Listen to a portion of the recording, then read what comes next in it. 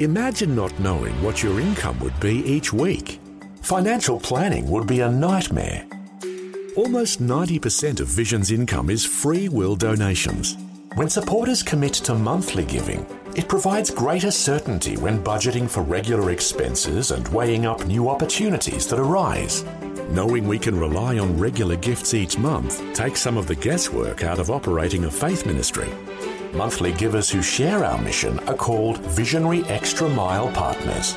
And right now, you're invited to join this growing group of faithful supporters. The amount of your tax-deductible monthly gift is completely up to you. What is most important is knowing that you are standing with us to reach Australia for the gospel. Click the banner at vision.org.au or in the Vision app to find out more about becoming a Visionary Extra Mile partner. It only takes a few minutes, but will have an eternal impact. Vision. Audio on demand from Vision Christian Media. So many people compare themselves with others and come to the conclusion, well, I'm not much good for anything. But each one of us has a gift, an ability, something that's just, well, us. Hi, I'm Bernie Diamond. Great to be back with you again. Today we're going to take a look at your God-given abilities from a different perspective. I remember when I was young, my mother was a music teacher and my sister Corrie and I both learned 3 instruments each. Mine were the piano, the clarinet and the piano accordion. And Corrie's were the piano, the violin and also the piano accordion. Now, I don't know if you've ever lived in a house where someone's learning the violin, but those first few years were diabolical. The screeching and the out of tune, it was so loud, it was just awful. Now, Corrie became a great pianist and violinist, but those first few years were ugly, let me tell you. Of course, my clarinet playing was fabulous right from the beginning. Right. The point is, though, that when we first try something, often we're not that good at it. We have to persist for a while to discover whether it's our gig or not. But I wonder if that isn't why so many people are wandering around the world with this notion that they're not good at anything.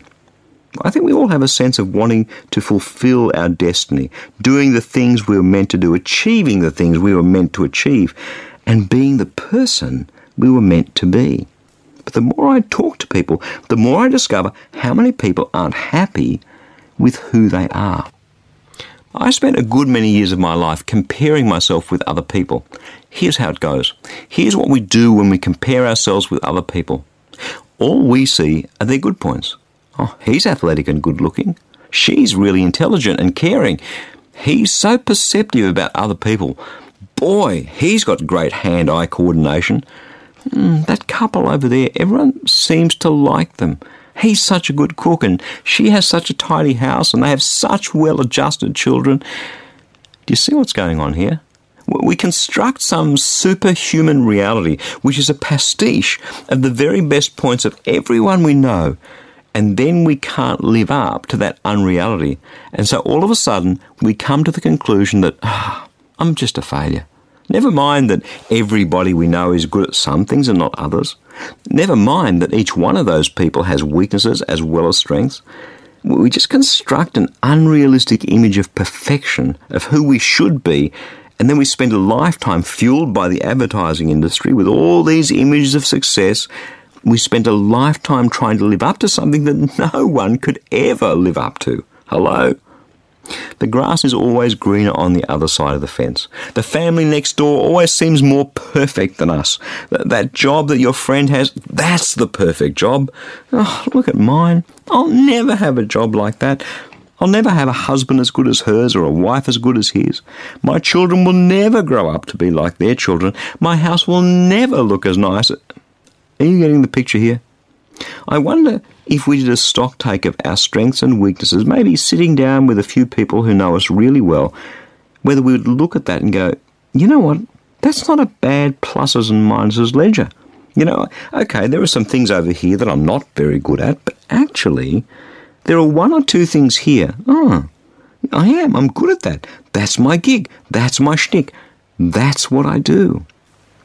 The Apostle Paul in Romans chapter 12, verses 3 to 8 wrote this. He said, by the grace given to you, let me say this to you, Don't think of yourself more highly than you should, but instead look at yourself with sober judgment in accordance with the measure of faith that God's given to you. Just as each one of us has a body with many members, these members don't all have the same function. And so in Jesus, we who are many form one body. Each member belongs to the other. We actually have different gifts according to the grace given to us. If your gift is prophesying, then go and do that in proportion to the faith that God's given you. If it's in serving, well, for goodness sake, go and serve. If your gift is teaching, well, go and teach. If your gift is encouragement, then go and encourage people. If it's contributing to the needs of others, giving, well, for goodness sake, give generously.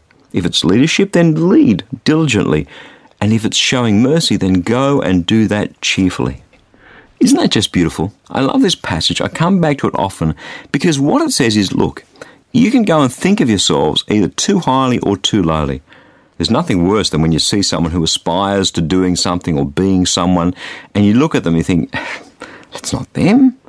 If you see me, I'm 5 foot 9.5 inches tall. That's 174 centimetres if you think metric. Now, I may want to be a basketball player. I don't. But if I did, I could never become a basketball player. You know why? Because I'm just too short. I could never cope with 6.5 to 7 foot tall people on the other side. It's so sad when you see people aspire to something they just can't do. People who want to be leaders, even though they were never cut out to be a leader. People who want to be singers when they can't sing to save themselves. Have you ever watched those talent show auditions on television and someone comes out to sing and they think they're brilliant, but in fact they're terrible? It's embarrassing. It's painful. They look foolish. Come on. Paul's saying here, just like the body has many members and each one belongs to all the others, you too are like that. Some of you are a hand, some of you are an eye, some of you are a foot, and we need all of those things in a body. A foot can't do what an eye can do. A hand can't do what an ear can do. A nose can't do what my mouth can do. And the point is, all those differences together create a body. They create a community. That's what Paul's saying here. And when we get comfortable with our strengths and our weaknesses, with who we are and in particular who we aren't, with the idea that we're all meant to be different and complementary, that's the way it's meant to work. It's such an exciting thing because you know what? We're not threatened anymore. We're not touched anymore. We can relax. We can enjoy the things that we're good at and let other people do the things we're not. And the very clear message is this. Do what you are made to do. Discover your gift, your unique talent and ability, that one thing that you're good at, that thing you really enjoy doing, and for Pete's sake, please go and do it. Go and be you, because that's what it means to fulfill your destiny. Right there, that's it. Of course, there are always going to be some things in our lives we have to do that we don't particularly enjoy. I love doing what I'm doing right now, but I'm also the CEO of this media organisation that produces these programs. There's the overall management, there's the finances, there's the administration, and all of those things have to happen in order for these programs to come to you. Are those administrative things my first love? No. And so I have people who do most of them, but I'm still responsible for them. Can I tell you, the day we appointed Elia Komu, our Indian director, who is also the overall financial controller of our whole organisation, was one of the best days of my life because he's so good at it and I don't have to worry about it anymore. Maybe you're thinking, oh, Bernie, I'm just a young mum, you know, I love seeing my kids grow up, that's all I want to do. As though that's not one of the most important jobs on the planet. Oh, Bernie, I'm just an accountant. What? That's fabulous. I could never be an accountant. We need accountants. Thank God for Ellie. When we pick something up, a violin even, and put it into God's hands, when we're being the me we're meant to be, it is just the most awesome thing. And so many people spend so much of their lives doing jobs, aspiring to things that they aren't good at. I'm not saying set low standards. I'm not saying don't aim high. I'm someone who's always aimed high. I always think big. But you know, I don't think big about becoming a basketball player. What I think big about is doing the things that God made me to do. And when we persist and get good at those things, it's wonderful to be the me we were meant to be. Not someone else's me, but my me, your me.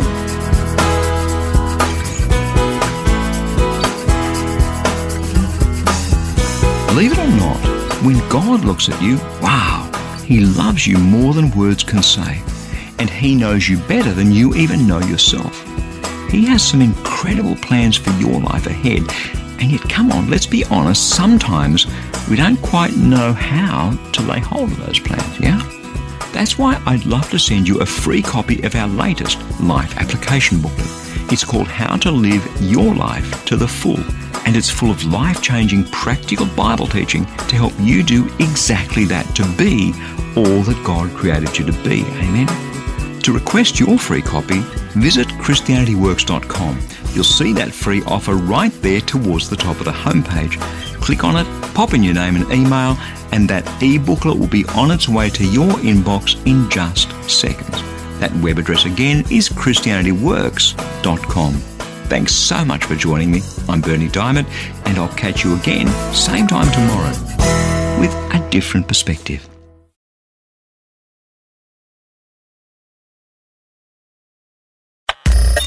Thanks for taking time to listen to this audio on demand from Vision Christian Media. To find out more about us, go to vision.org.au.